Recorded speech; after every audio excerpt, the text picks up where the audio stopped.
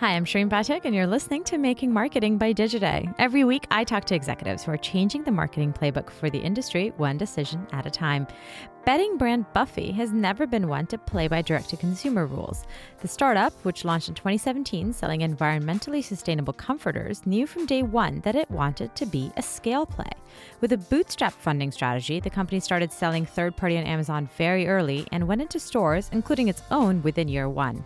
On this episode, Paul Shaked, co-founder and vice president of growth, talked to me about being realistic about being DTC, why the company is now investing more in editorial content, and lots more. Hope you enjoy the episode. Hi, Paul. Welcome to Making Marketing. Hi. Thanks for having me. We're so excited to have you.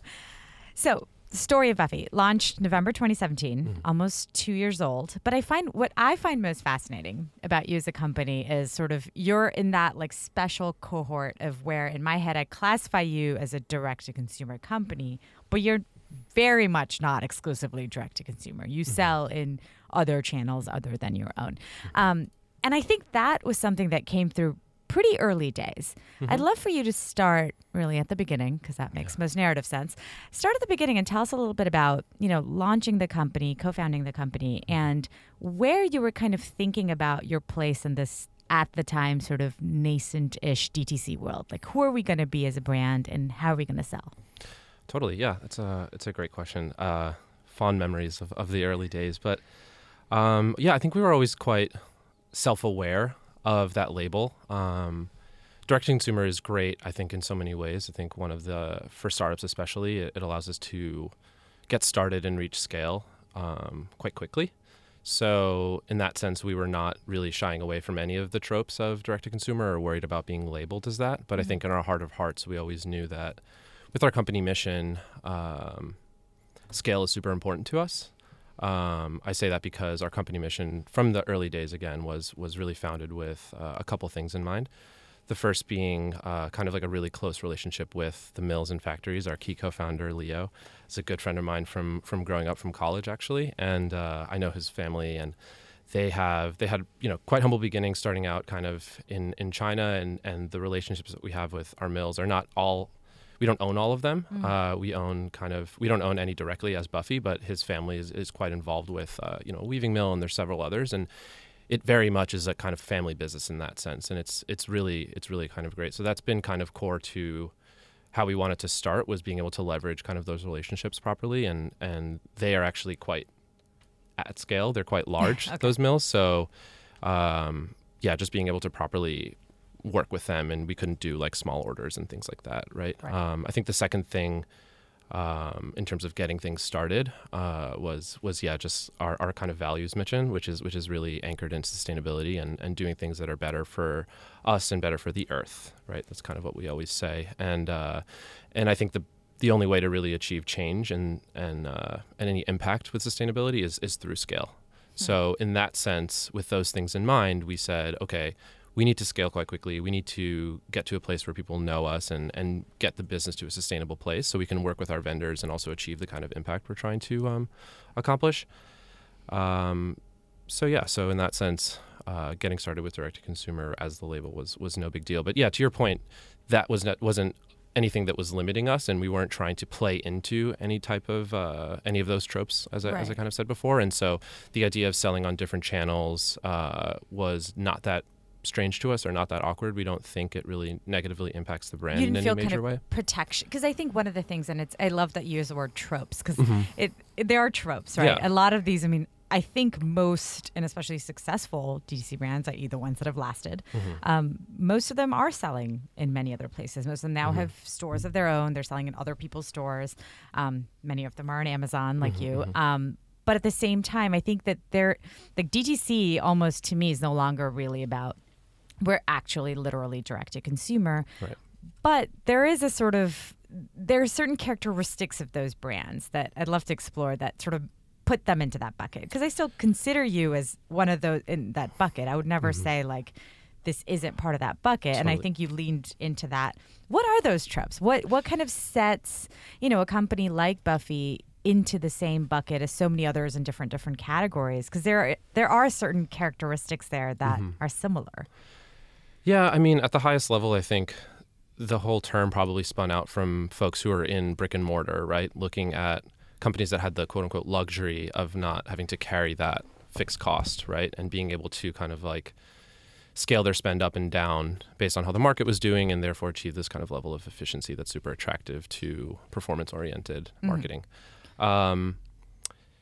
I think, yeah, that being said, I think that the brand, but what you said about brand purpose is one of them too. Like, obviously, it's not that Nike doesn't have a brand purpose, but Yeah. I think that it almost feels like all DTC brands, and maybe to an extent that's taken a little too far, every single one of them sort of ladders up to this. It's more than about selling the shoe, the scarf. Exactly. Yeah. And I think that's what makes it really difficult, especially for me. I mean, a lot of my background came from, but just personally studying these brands like Nike and the agencies like Wieden and Kennedy and Chiat, like those companies and agencies and brand and marketers are so innovative, and we look to them every day, right, for inspiration. So I could never say that direct-to-consumer brands have like more deeper values or something like that, to your point. But I think where the tropes come into play are, cutting out the middleman, for instance, like classic direct-to-consumer story that they all seem to be telling, right? Then when it comes to the branding, right, I think we have other sort of agencies and pioneers to thank, like the Red Antlers of the world, who have this aesthetic, which I've kind of chatted about with people in the past, of this sort of sans serif, pop colors, pastel palette, illustrations, caricatures, sort of things. How much of that is still true? Or is that still happening? Because there was definitely like a moment in time, and I think lots of people wrote about this, where every brand started looking the same, mostly because a lot of them were coming from the Gin Lanes, the Red Antlers of the world. Totally. And the fonts, the colors. Is that starting to die down a little bit? I think everything is cyclical, and there's trends that go up and down. I think that's a trend that, as with all trends, like when it gets too widespread, it starts losing some of its power. So I could totally see that it's in some sort of state of decline. And I think most marketers are kind of aware of that. And some people, I know I've spoken to some people who don't care at all and who are totally happy playing into it as long as it lasts. And then they'll do a rebrand whenever it feels necessary. Right. Some people aren't really bothered by that in any existential way. That makes sense. But yeah, I mean, all that stuff. I feel like the one thing you didn't mention, which I find interesting, is most of them have lots of funding. Yes. They're coming at it from big backing. They've got, and almost, not necessarily from day one, but from very early days, they have somebody behind them. These are not, in many cases, brands that are just kind of bootstrapping on their own. And that's why I found it interesting when you said sort of, you guys wanted to scale. You wanted to be big, but one of the tropes of DTC is you kind of stay small without really actually being small. But that's a common identifier. That's such a funny cultural thing. The amount of people who are in 4 or 5-year-old companies still calling themselves startups also is a funny. And in full transparency, Digiday is one of them. We're 11 years old, but we still walk around being like, we're a media startup. Yeah.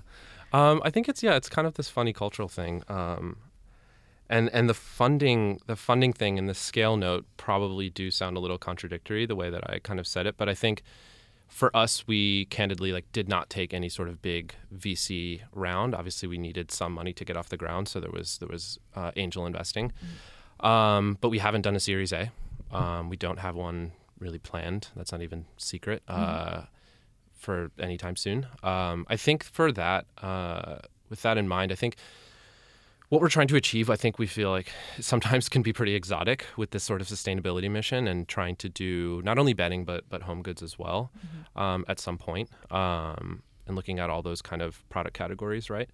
And I think we felt, maybe rightly or wrongly, who knows, that with that sort of strong kind of board involvement, it might not be possible, and we might not be able to learn and make mistakes the way that we knew would realistically happen. Yeah, it wasn't going to be solely your decision, along with your group's decision. Somebody else would be involved. Yeah, and I think from a brand perspective, that's something that maybe is a bit different if we start trying to tease out differences between us and what makes us unique or something, right? We did start with kind of a hyper-focused orientation, but I think there's other direct consumer brands out there who are still selling the same exact thing, right? Still telling the same story, still have the basic same look and feel. The imagery, I couldn't tell if it was from the first shoot when they first launched or before they launched to now. It's sort of all one look. I think for us, we view it as much more of an evolution, and that in that way, I don't think we're as clearly a direct-to-consumer in the minds of the consumer, right? If someone's paying a lot of attention to us, right? I mean, I'm sure if you just heard of Buffy once or twice, what I'm saying wouldn't resonate. Right. But I think internally, we've done a lot of kind of content creation because all of it's actually done in-house, which I think is another interesting thing about us. We don't have that. We got kicked off with Pentagram and Natasha Jen there, who brilliant partner that we still are so proud to have been involved with and fortunate to actually have been able to work with. Pentagram is such a iconic. I mean, yeah, right. Iconic to say the least, right? But yeah, I think from there, having the kind of confidence to evolve and make mistakes has just been kind of where. And it's given you freedom to make that happen. We'll be back after this quick break. With the mission of making the web a first-class platform that delivers results, Pantheon is building the world's best web ops platform, one that gives superpowers to web teams, allowing them to take control of their websites and work in an agile fashion to win in the dynamic digital world. With Pantheon, marketers and developers deliver results by iterating quickly, learning and experimenting with their websites in the same way that they do with virtually every other tool in their MarTech and development stacks.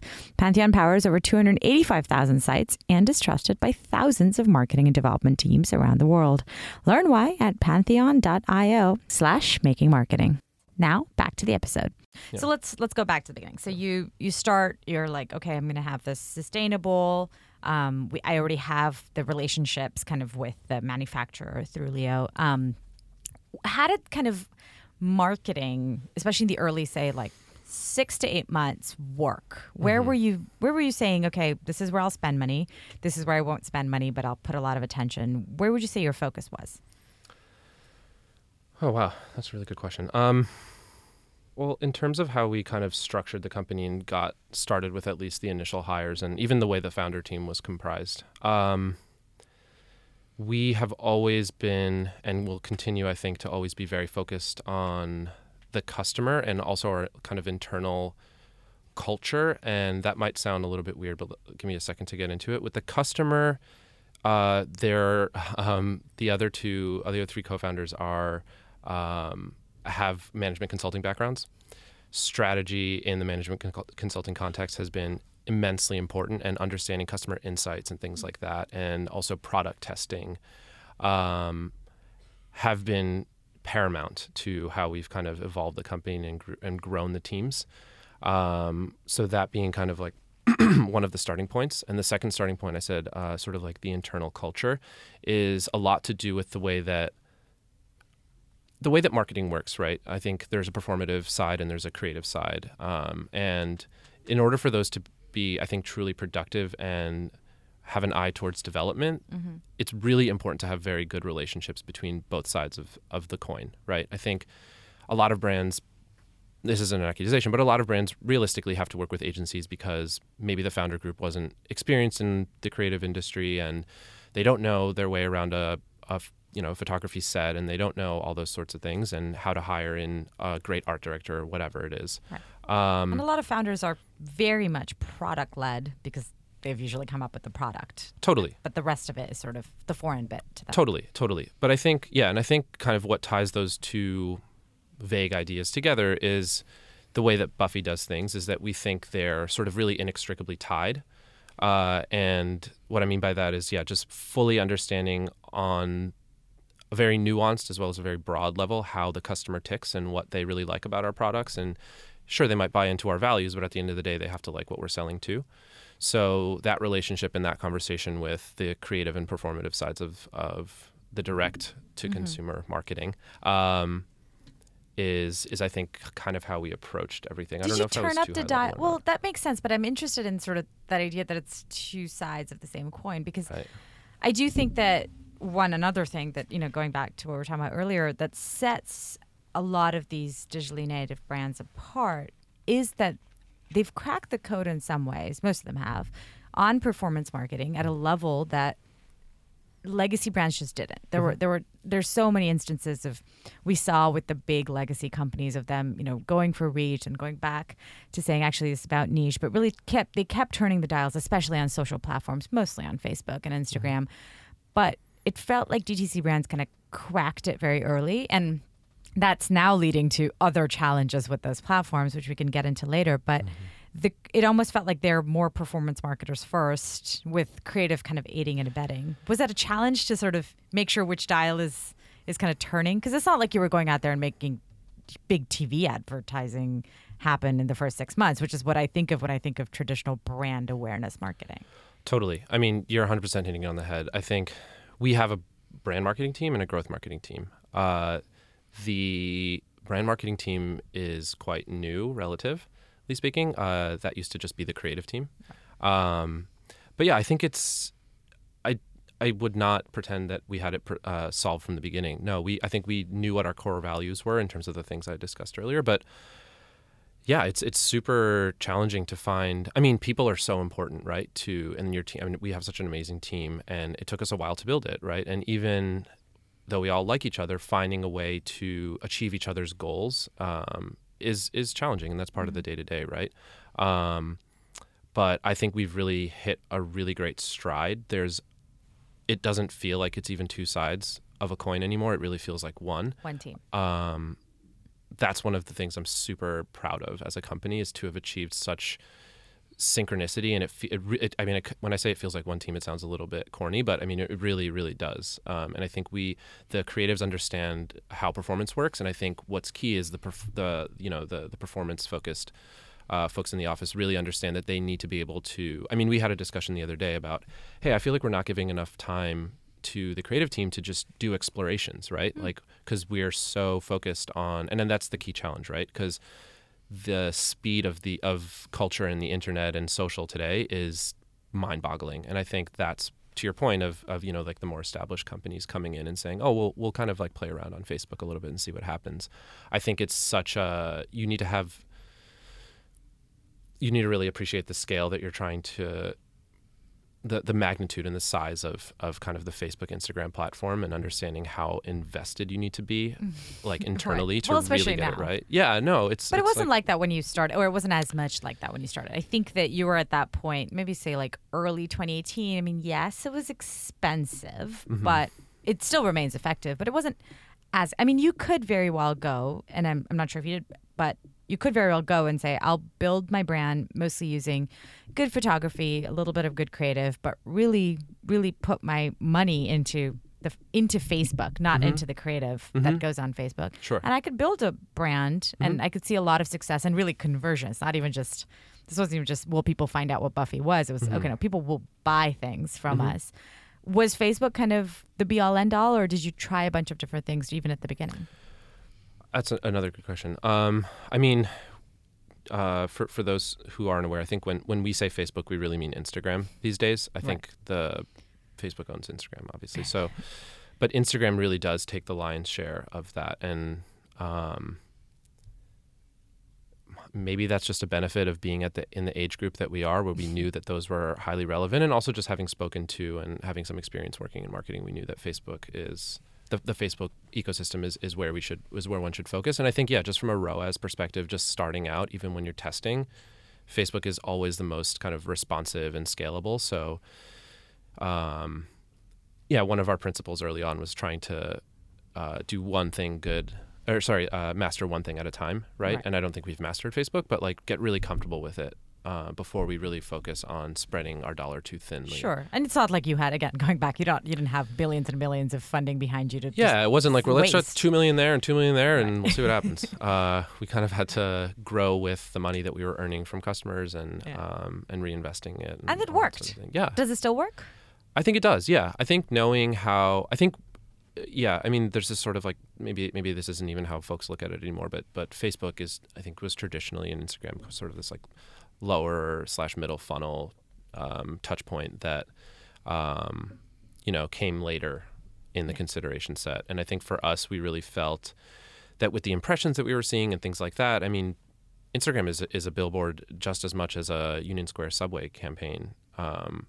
Were people buying off Instagram, or are people buying off Instagram? Because that commerce bit, Facebook got it, and that's where like I'm interested in. We'll talk about Pinterest and those platforms a little bit because they're still so top of the funnel. They want to change that. And I think there's obviously incremental tools and improvements they're making. Has Instagram kind of succeeded in becoming, as much a commerce and shopping platform as an inspiration platform? We admittedly don't use all the tools that all the shopping tools that Instagram leverages. I mean, even in, for example, like an organic post, do we tag the product so that you can shop it right from the post?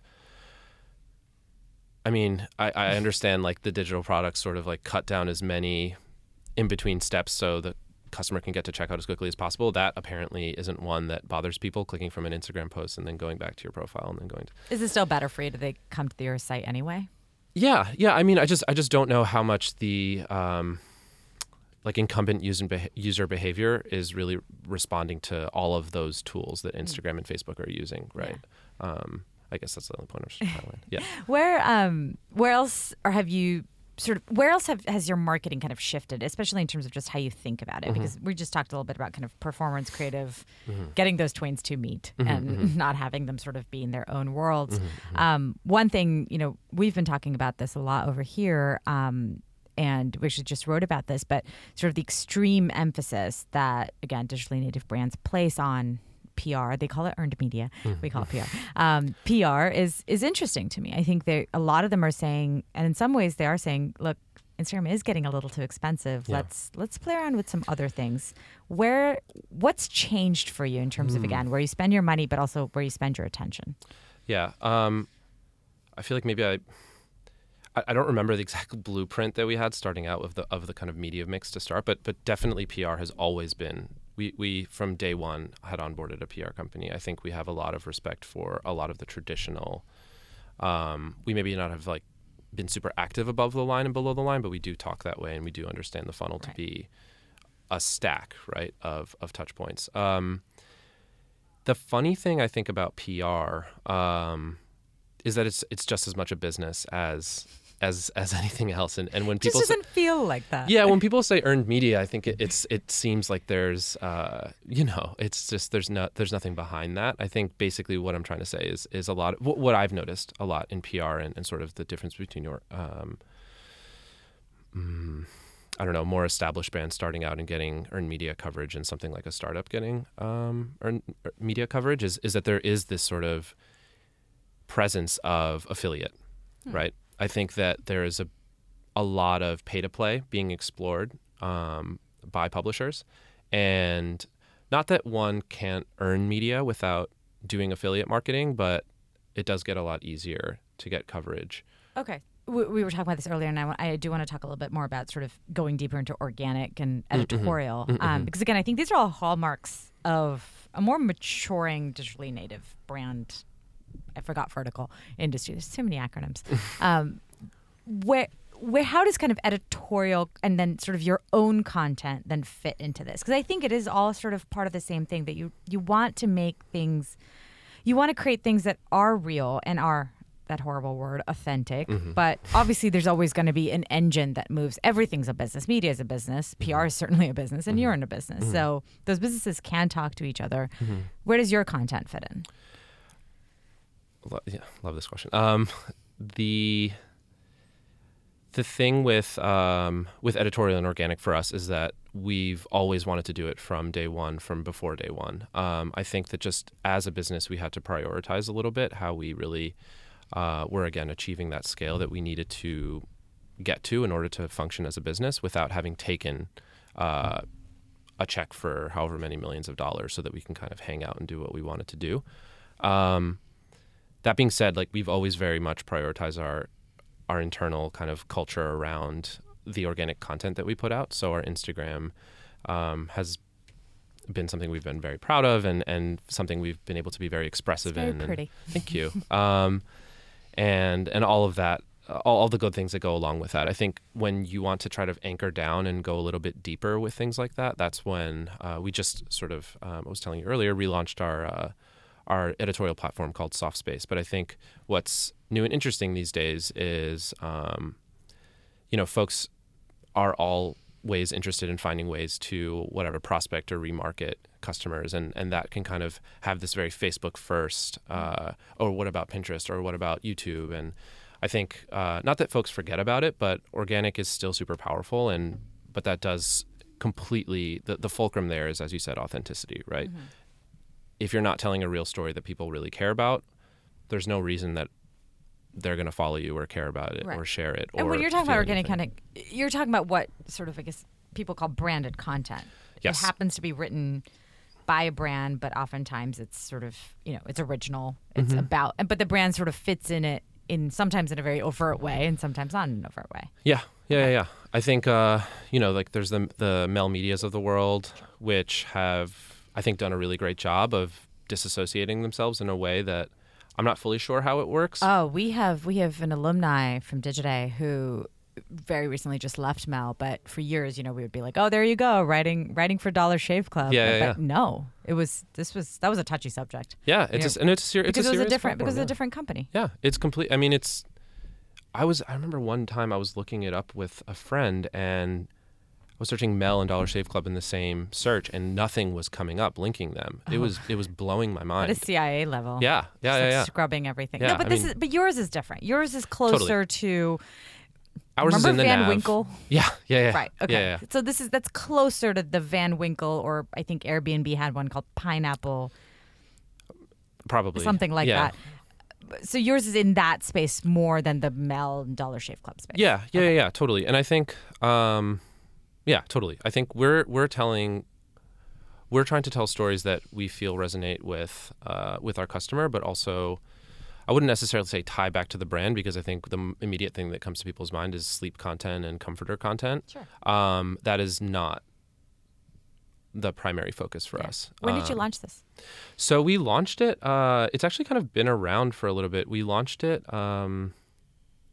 probably in Q3 or Q4 of last year, and then we did a sort of reskin very recently, and we're now populating it with sort of the content that we've been working on. It's not easy. I mean, the examples I just mentioned have ceased to exist. Yeah, essentially. No, totally. And there's reason for that. It's very it's firstly, a lot of, I think, brands, put out great content that looks beautiful, but it's very hard to do in a day in and day out. Media is a tough business. And then staffing it and finding people to write that. Exactly. It's a completely different muscle. It's a completely different muscle that I think a lot of marketing teams don't necessarily build into a startup from day one, right? Or any company from day one. I think editorial is something that they have a relationship with through PR.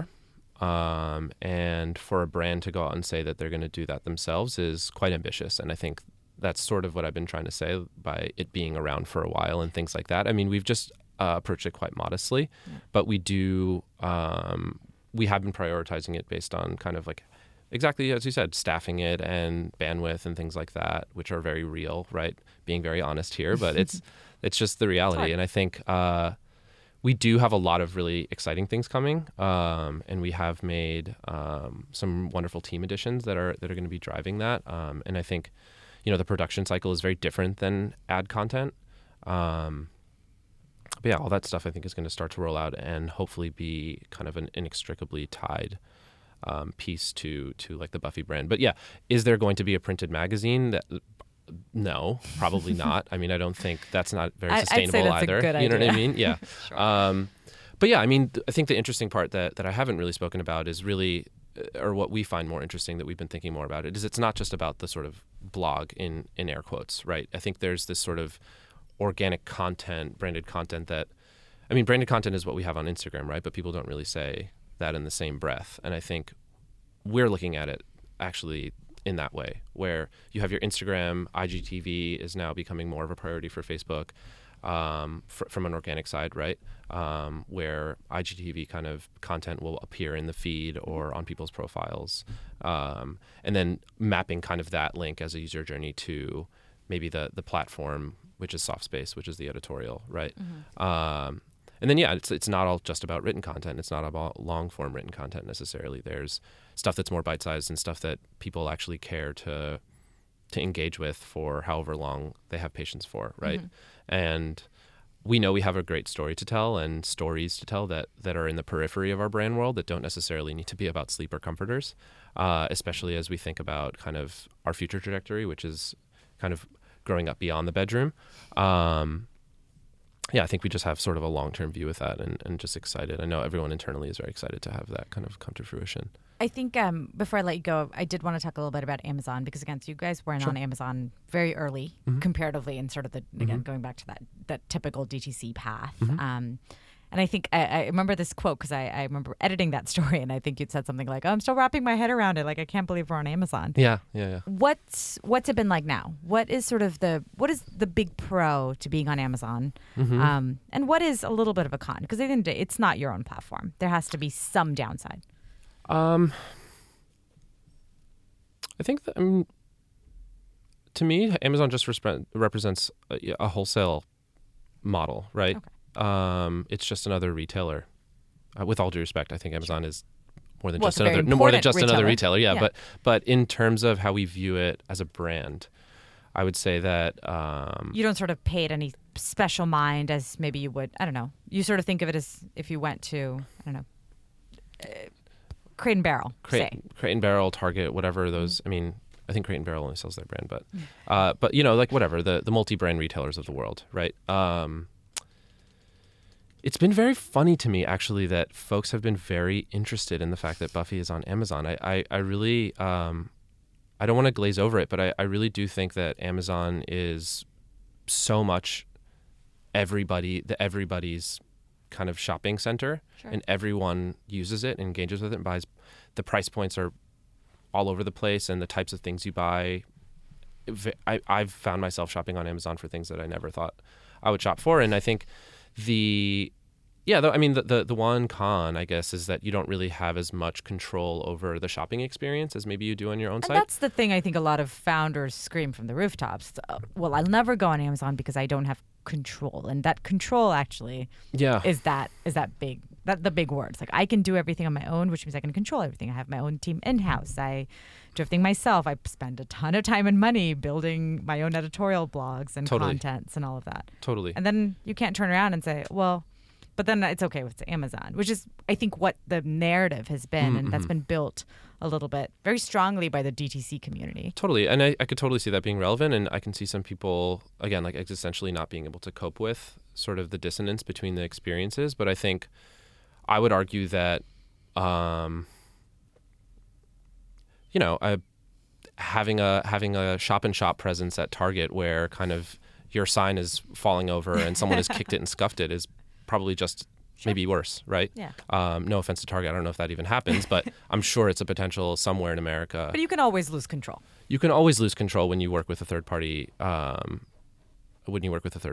why not be at one of the biggest retailers in the world? Yeah, kind of. And I also think there's another aspect of like the customer is smart. People are smart and they can tell when they don't like the experience on Amazon. They're going to say, wait, this feels weird. Let me just go to the site and see what's up, right? Yeah. And I don't know what it looks like getting Amazon as a traffic referral source. I don't know if I can even say that if I did know, but yeah, I mean, I'm sure there's some matriculation there where people are coming over from Amazon because they said, Let me I find feel out like there's more. more here. Yeah. Sure. Yeah. I like this. I like this dose of realism because I think there has been, for all of this, there has been a significant amount of, shrieking that maybe is kind of unwarranted in some ways. It's a little unwarranted. It's a little, I don't want to sound so critical. There's like a degree of like tone deafness to like, sure, you can say that as a direct consumer. What about every other brand, every other retailer out there who looks at Amazon and is freaking out for another reason, right? Where they're kind of like, oh my God, they're eating my lunch. People aren't coming to my stores.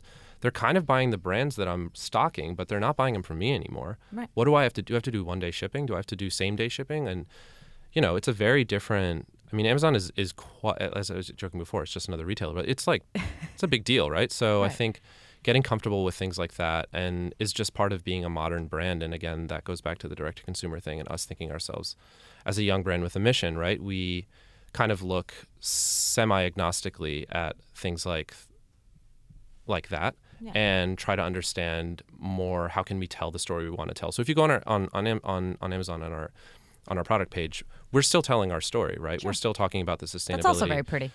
Yeah, I mean, thank you. And we still have it's our talent, right? It's like the diverse casting that is super, super, super important to us, and trying to represent everyone in America and the world, and try to represent all the people that that we value so highly, right? So I don't think it's not like Amazon's coming in and saying you need to do this or that or the other with your creative. Obviously, you don't control the page structure, but I think that's an okay kind of thing to get comfortable with. Yeah, it's okay to lose a little bit. It's back to coming, and I think this is really interesting because, like you said, from day one, you were like, I want this company to be scaled, and this isn't just another path to one of the paths that you're on to scale. Sort of realist. Exactly, and I think there's other areas where the authenticity is much more important, right? For example, the branded content, than necessarily do I control the building blocks of the UX or like the page template of Amazon, right? Bigger problems to worry about. Bigger problems, yeah. I love this. Great. Paul, thank you so much for being on the show. Thank you for having me, yeah. And that's all for today's episode of Making Marketing, a show by Digiday. Thank you for listening. Our producer is, of course, Gianna Capadona. If you like the show, here's what you need to do. Head to your iTunes store, search for our show, Making Marketing, leave us a review, hopefully 5 stars, and a rating. I'll also read my favorite reviews here at the end of the show. Thanks again for listening. We'll be back next week.